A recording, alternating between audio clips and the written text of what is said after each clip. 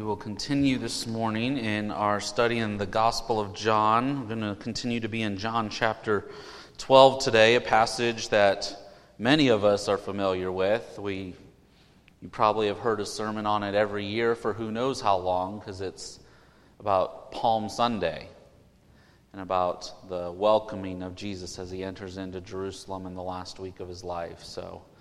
I think there's some interesting things in it that we see from John's perspective here, that things he leaves out, things he includes. So let's go ahead and pray as we jump into it this morning. Father, we ask that you would stir the faith of our souls as we study this well-known passage, but a passage that we know is meant to breathe life into us. So may your Spirit do so this morning. By your word, may you reveal to us who you are, who Jesus is, and how you want us to respond in obedience by faith. Help our minds and our hearts to be ready to receive your word this morning. We ask all this in Jesus' name. Amen. We often have a line of celebration for significant moments in life. It could be that the school has a sports team that's being sent off or welcomed home from playing in a state championship. It might be the line of congratulations that happen after a couple gets married. It could even be a parade of cars that happens on the last day of school, right, for the seniors who come through town. These celebrations are familiar to us, just as they were for the people during Jesus' day. Because this morning we see this procession for Jesus, in light, though, of what he did with Lazarus. It's flowing out of that. These Jews believe this is their Messiah. This is their king. But rather than sending him off to victory over Rome like they hoped for, this king is actually going to have triumph through his own death. As we look at it today, we will see that this is not the king that they had hoped for, but he's actually even better. Although, we will find out that not many of the Jews end up believing he is better. So let's go ahead and read our passage for this morning. John chapter 12, we're going to start in verse 12.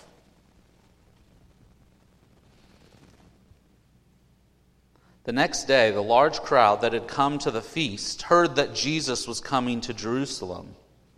So they took branches of palm trees and went out to meet him, crying out, "Hosanna!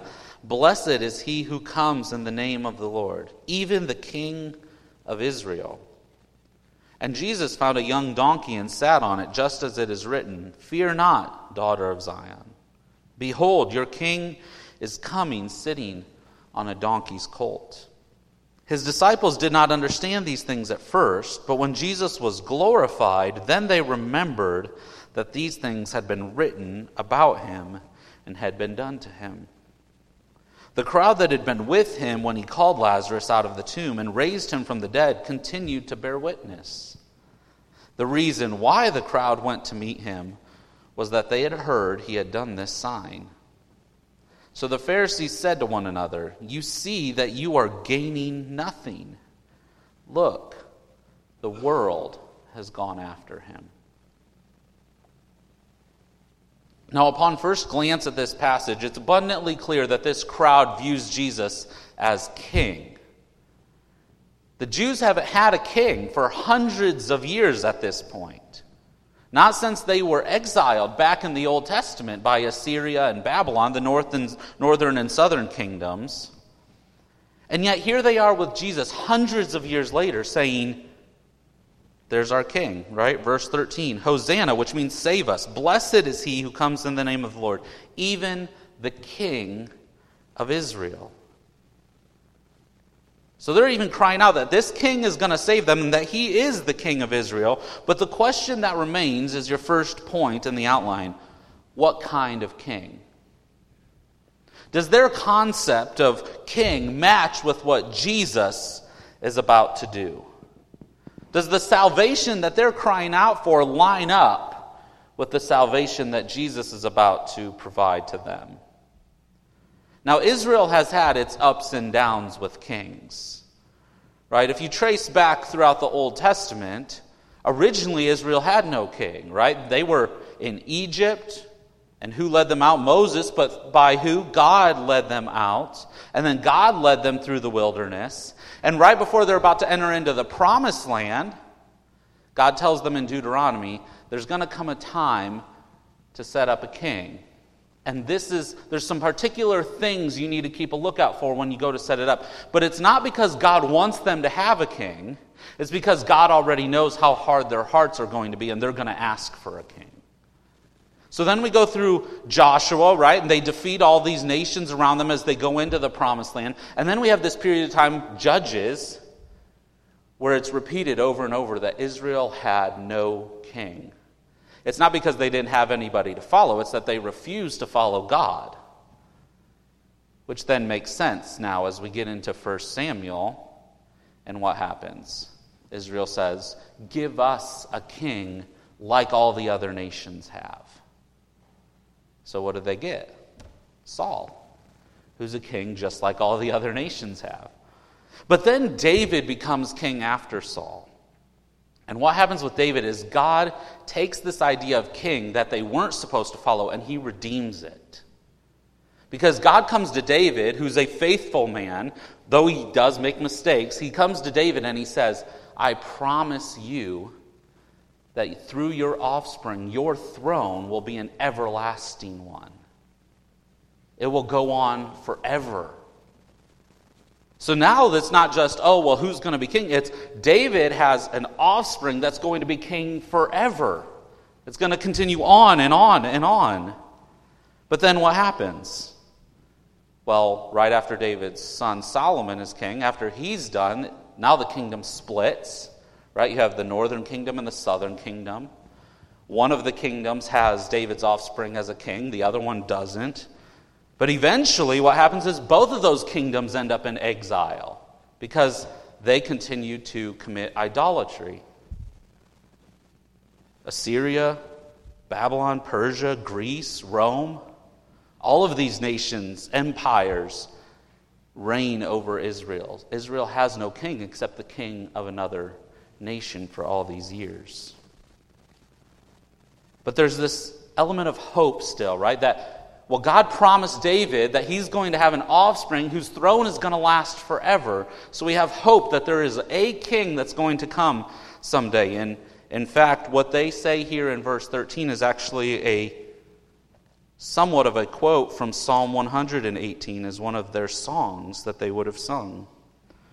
Psalm 118, just verse 25 and 26. Save us, Hosanna, save us, we pray, O Lord. O Lord, we pray, give us success. Blessed is he who comes in the name of the Lord. We bless you from the house of the Lord. This was their anticipation, that there was one who was going to come in the name of the Lord and was going to save them. And now Jesus comes.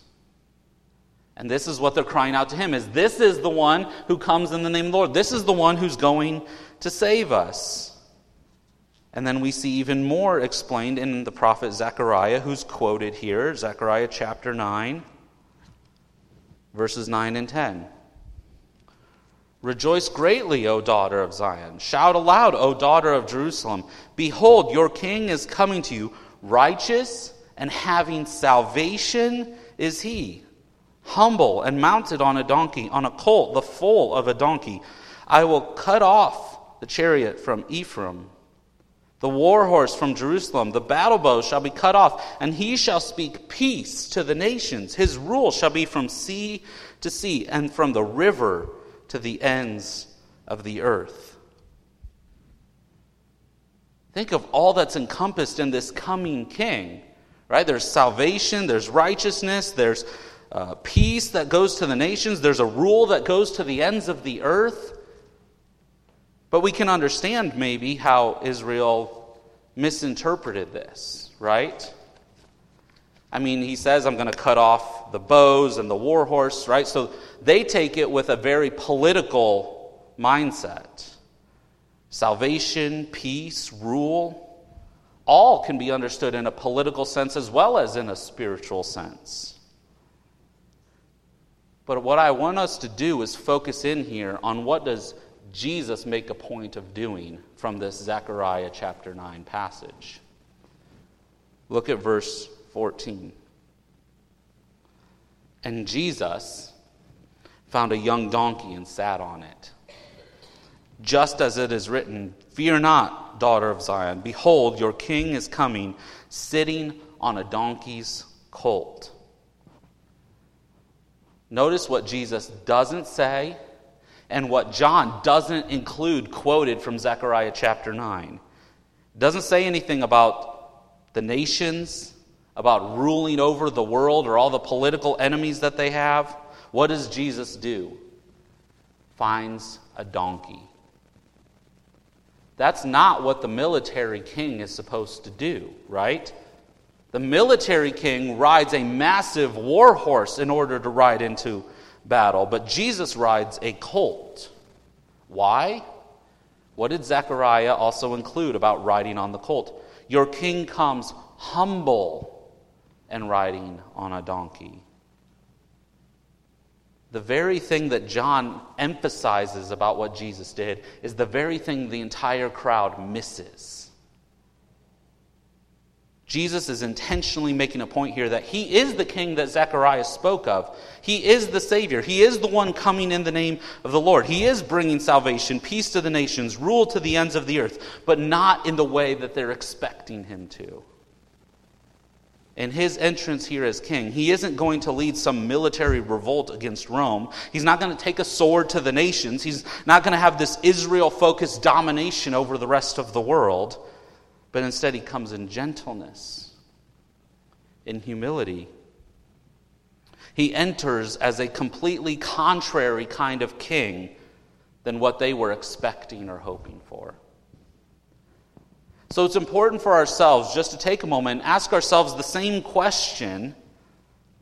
A whole lot of people attend church. A whole lot of people call themselves Christians. A whole lot of people say Jesus is king. But what kind of king? Your answer to that question genuinely matters. Have you ever dealt with a child that's hungry? And then you ask them, what do you want to eat? And you get the answer, food. Now, if you go out to the kitchen and grab them a stalk of celery and bring it back, you're going to find out real quick if they really just wanted food or not, right? You find out real quick that the details actually matter. In a much greater way than food, it matters what kind of king we're claiming Jesus is. As we continue in the passage and throughout the rest of the Gospel of John, we find out that Jesus ends up being not the king that Israel or even his own disciples at this point in time expected to have. This is a king who humbles himself. This is a king that, your second point, the king that saves by dying. Displaying his humility by riding on the colt is just the beginning of how humble we find out Jesus really is. He's going to become so humble that he ends up being obedient to his Father, even to the point of death on a cross. No greater humility than that. And no greater contradiction than what they expected than that. The crowd wants him to go slaughter the nations, and instead Jesus saves by slaughtering himself. Look how John writes about when he gained this understanding of what Jesus was really doing. Verse 16. His disciples did not understand these things at first, but when Jesus was glorified, then they remembered that these things had been written about him and had been done to him. So John says the disciples didn't even grasp what Jesus was doing here yet. But it wasn't until Jesus was glorified that he began to comprehend what all of this meant. So that leaves us with the question of, when is Jesus glorified? Right? Our automatic assumption might be the resurrection, right? Or it might be when Jesus ascends into heaven later. And I think we do ultimately see glory in that, but that's not where Jesus ends up pointing to. If you just jump ahead to not this week's, but the next passage we'll look at in verse 23, look what Jesus says. Jesus answered them, "The hour has come for the Son of Man to be glorified. Truly, truly, I say to you, unless a grain of wheat falls into the earth and dies, it remains alone. But if it dies, it bears much fruit." The hour has come for Jesus to be glorified. Then what does he talk about? Death. The only way for Jesus to accomplish what he has been sent for, the only way for his glory is through dying. It is only by death that Jesus, as the King, brings the salvation that Zechariah spoke of. It's only by his death that he brings the peace to the nations that he wrote about. It's only by his death that we see him end up ruling to the ends of the earth. It's an entirely different way than some bloody war with Rome.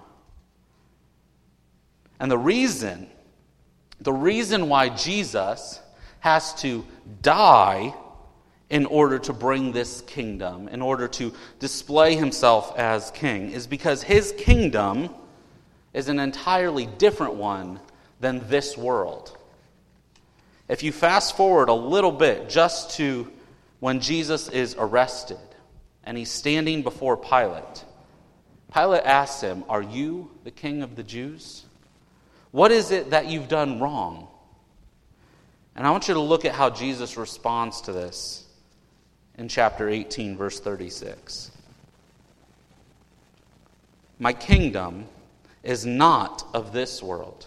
If my kingdom were of this world, my servants would have been fighting, that I might not be delivered over to the Jews, but my kingdom is not of this world." If his kingdom, if him as king, is what all the Jewish people expected it to be, he said, my followers would already be at war. They would already be fighting on my behalf. The point is, if the fight's not happening yet, it's proving that the kingdom I'm talking about is not one of this world. The salvation then has to be a salvation not of this world, but a salvation that only happens by the Savior dying. Because it's only by his death that sinners can be made righteous. The problem for Israel is not Rome. The problem for Israel is their own sinful hearts. In fact, if we look back at what Jesus told Nicodemus about the kingdom in chapter 3, starting in verse 3. "Truly, truly, I say to you, unless one is born again, he cannot see the kingdom of God."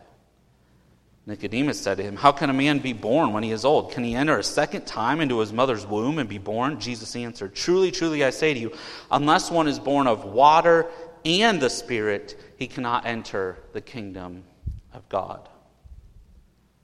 The greatest need for Israel and for all of human beings is we need to be born again. We need the Spirit to change our heart of stone into a heart of flesh. We need our souls that are dead in their trespasses to be brought to life. We need our spiritual thirst and hunger to be quenched by the bread of life, the one who calls himself living water. The only way that happens is through our sins being paid for at the cross.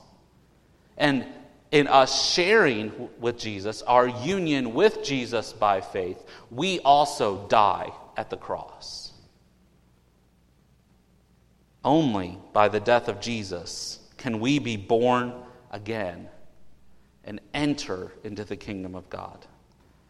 By the Spirit internally breathing life into our souls. Donnie, I'm going to pick on you again. Donnie shared a story Wednesday night at our Bible study. And this wasn't like a recent thing, so don't worry about it because it is a health concern thing. But a while back, Donnie was having chest pain, and it got severe enough that he ended up going to the ER, which is abnormal for Donnie to think it's bad enough to go to the ER, right? So kind of a big deal. But the ER tells him it's just indigestion and sends him home. Well, it continues on for a couple more days, and he continues to have this chest pain, so he goes to the doctor's office. And the doctor's office, within minutes of listening to him breathe, says, "You have pneumonia. How long's it been going on for?" Well, a couple days, and they give him some medicine, and within a week, he's better. Here's the point. It matters whether you're treating the symptoms or the underlying disease. This crowd saw their oppression as the Jewish people, right? That is their symptom. For hundreds of years, they were reigned by other empires, and they wanted their empire back in their hands. But again, their exile was just a symptom of a worse problem, their disobedience. Their disobedience, their rebellious hearts is what caused them to go into exile. Their hearts kept turning to idols rather than God. And my friends, it's the same with us. If we have to start viewing our problem with the right eyes if we want to be truly saved from it. Your greatest hindrance in life is not a physical illness. It's not an anger problem. It's not desiring approval from other people. It's not feeling secure by having lots of possessions. Your underlying disease is a rebellious heart. A soul that is dead and seeks after insufficient ways in this world to bring it back to life. The only hope for us is for our heart to change. For us to be born again. And it only happens through Jesus going to the cross. Because not only Jesus is crucified at the cross, but we also are crucified at the cross when we trust in Him.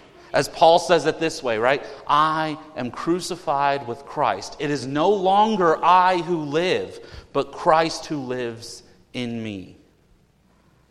This radically changes the way that we view everything in life. When our greatest problem is not outside of us, but inside of us, it radically changes how we're responding to the world around us and how we respond to Jesus when we call Him King. Which brings us here to the final point.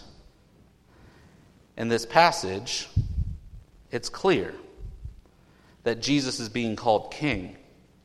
And Jesus is agreeing with that statement.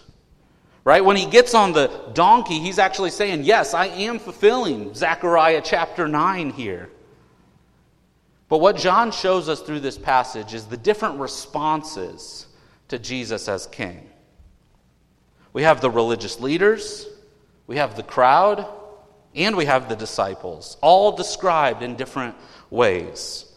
So I want us to last look at the three responses to Jesus as King. And as we look at each of these, take time to consider your own heart. Do any of these three responses sound like how you respond to Jesus when you call Him King? First, the most obvious is the hateful response of the religious leaders. Now, we already saw 2 weeks ago that they had made up their minds that they were going to kill Him. Right? Caiaphas, the high priest, said, it's clearly better that one man dies than the whole nation gets wiped out by Rome. We see a very similar response here in verse 19. So the Pharisees said to one another, you see that you are gaining nothing. Look, the whole world has gone after Him. As they watch the crowd, even in the next paragraph, they watch Greeks, non-Jewish people, flock to Jesus. These religious leaders realize that they're gaining nothing. So the first response is rejection from self-preservation. It's abundantly clear they reject Jesus as their king. In fact, when they go to put the sign on the post, right, when Jesus is crucified, they write on it, King of the Jews. And the religious leaders say, no, clarify here, it's the man who claimed to be the King of the Jews. Right? They're not even close to being on board with calling Jesus King. But verse 19 gives us some insight on the reason for their rejection. See that you are gaining nothing. It's all about gain to them. What is it that they can gain for themselves? And they look at Jesus and they say, there is nothing to gain in calling him king. In fact, there's nothing to gain in other people calling him king because it's making us lose our influence. It's all about preserving themselves. And it's not all that different today. It may be people who call themselves religious. It may be people who don't. Either way, people recognize that to call Jesus king demands that they lose something that they want to hold on to. These leaders knew that they'd have to sacrifice their entire way of life in order to follow Jesus. And that's not gain for them. Even others, like we said, even watching other people go after Jesus was not gain to them because they were losing their jobs in a sense if Jesus was the new leader. People who reject Jesus outrightly, even today, do so because they believe there's nothing to gain by submitting to Jesus as king. But then we come to the second response, which is kind of the odd one in all three of these, that of the crowd. Now, I put this in its own category because they're clearly not included with the disciples here. And they're clearly not with the religious leaders because the religious leaders see their response as a problem. So I call this excitement from self-preservation. This crowd is genuinely ecstatic about the entrance of Jesus, right? The response in verse 13 makes that clear, right? Hosanna, blessed is he who comes in the name of the Lord. Even the king of Israel, they're excited. There's exclamation points there. They're calling him their savior. They're calling him their king. They go out to meet him, waving palm branches in celebration. Jump to verse 17, right? The crowd that had been with him when he called Lazarus out of the tomb and raised him from the dead continued to bear witness. Right? Now you have those who saw what happened with Lazarus testifying about what Jesus did in raising him from the dead. But then we find John gives us a hint here in verse 18. The reason why the crowd went to meet him was that they heard that he had done this sign. John explains their motivation to us. The reason they went out is because they heard of this sign that Jesus had done with Lazarus. And we've seen this before, and we've looked back at it a couple times. But let me remind you again of chapter 2, starting in verse 23. Now, when he was in Jerusalem at the Passover feast, just like the Passover is about to start in Jerusalem here, many believed in his name when they saw the signs that he was doing. But what does Jesus think about this? But Jesus, on his part, did not entrust himself to them because he knew all people and needed no one to bear witness about man, for he himself knew what was in man. All these people flocking to Jesus, believing in Jesus because of the signs, and Jesus doesn't believe their belief. Jesus doesn't trust their faith because it's based on signs. He knows what's really going on inside of them. So when we come back here to the entrance of Jesus in verse 18, it's that the crowd is coming to Jesus because they heard about this sign that Jesus was doing. Right? We already saw that their excitement of calling him Hosanna and calling him king stems from a faulty view of what the Messiah really is, right? That they see him as their army captain rather than a dying savior.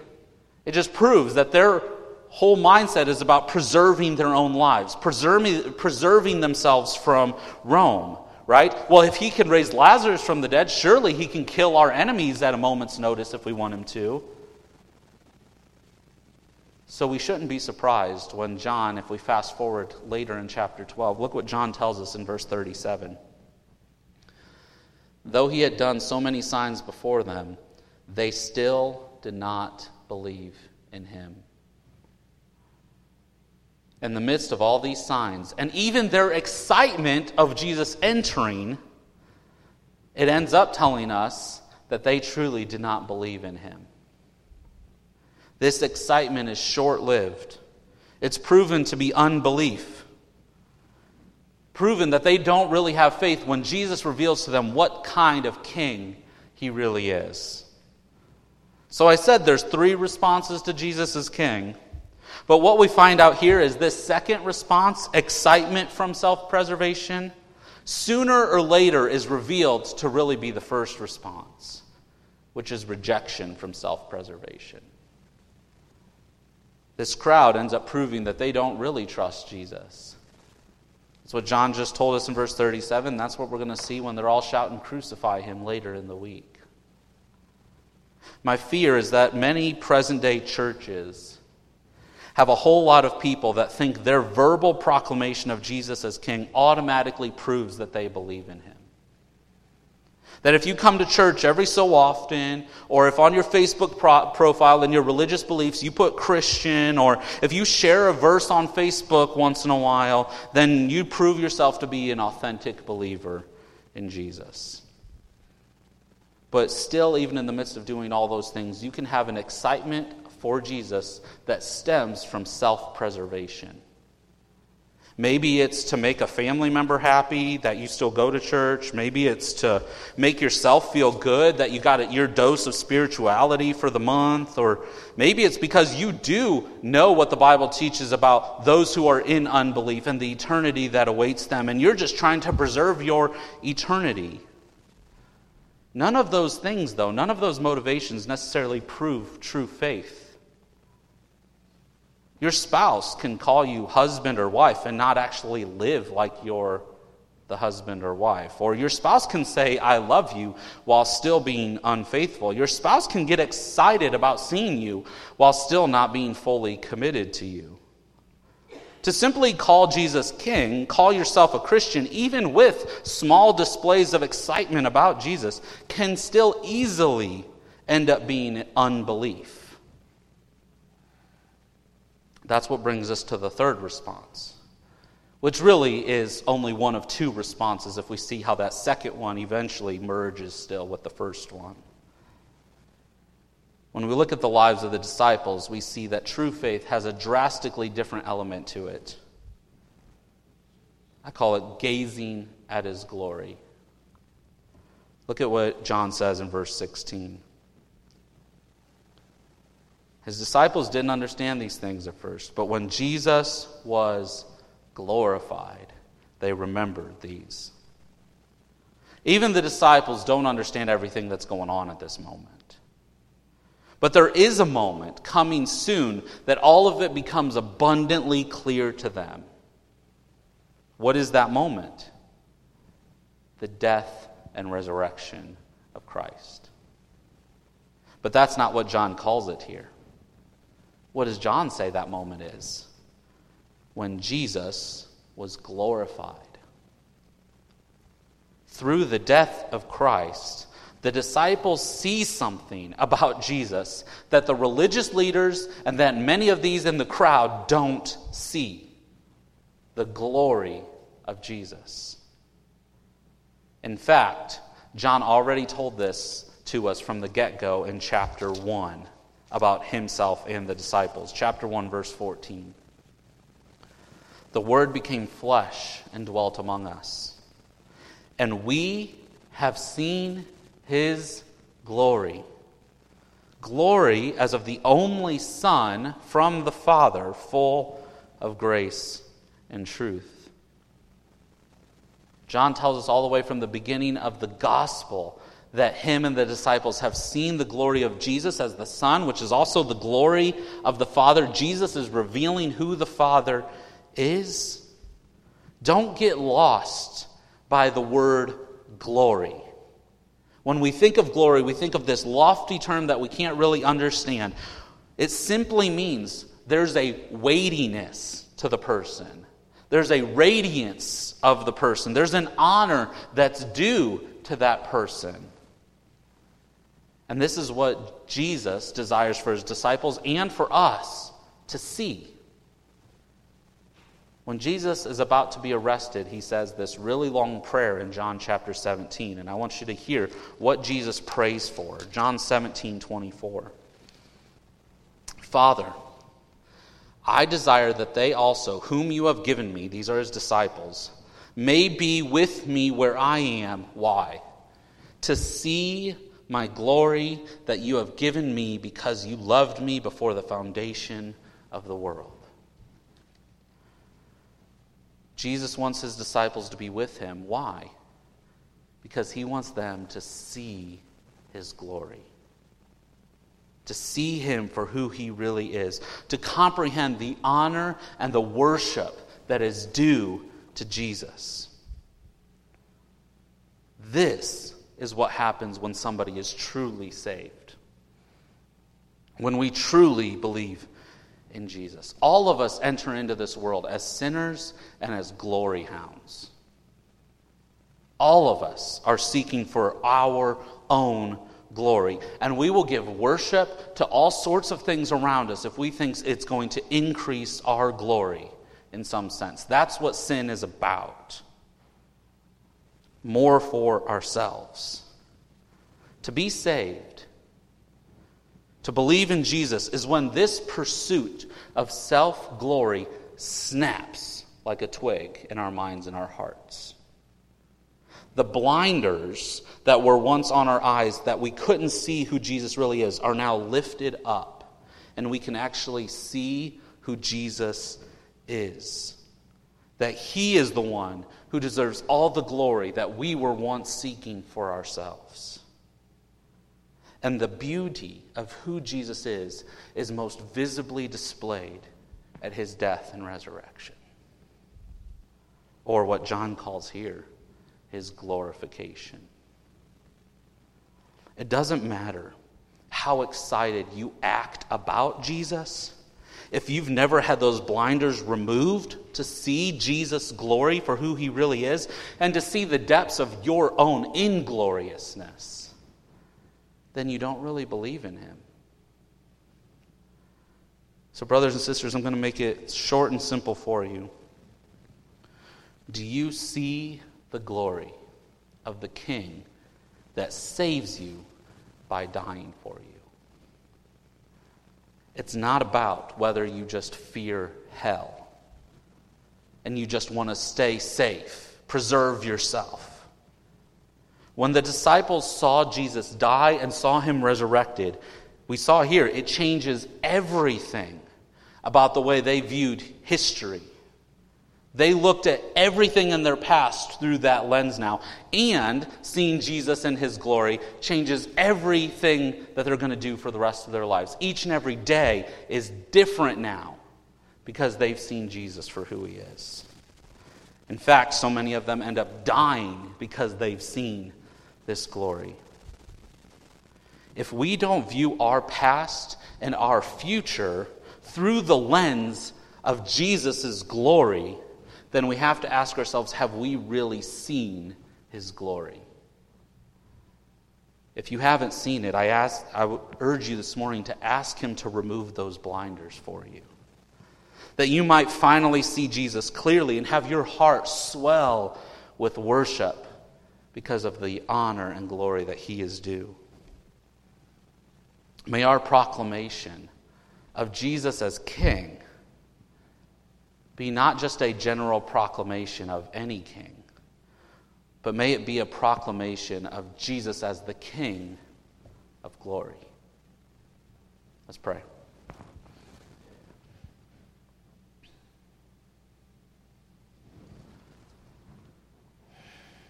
Father, help us to not be content to only display excitement about Jesus with not seeing the glory of Jesus.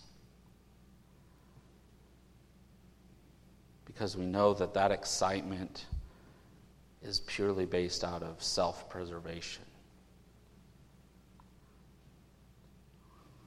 Our only hope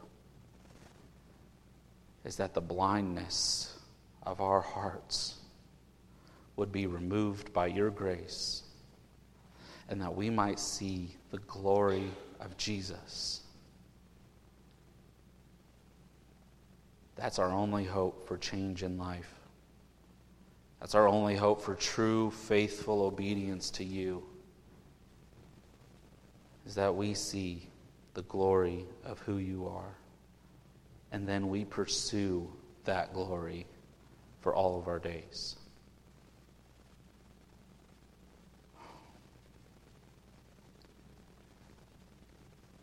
Father, may we not for one more day live casual Christian lives. Help us to realize there is no such thing,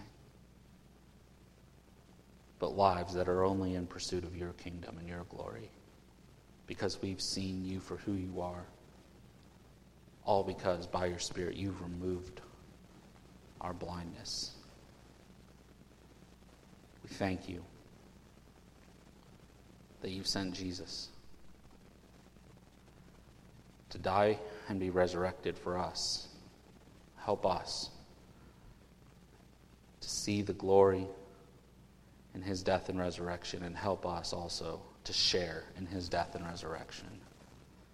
May we every day wake up and die to ourselves so that we might live for you. We ask all this in Jesus' name. Amen. As they come up for the last song, we're going to sing Be Thou My Vision, which we're going to sing verses 1, 3, and 4, but verse 3, at the end of it, has this phrase, which verses 3 and 4 both talk about kind of royalty and king and ruler.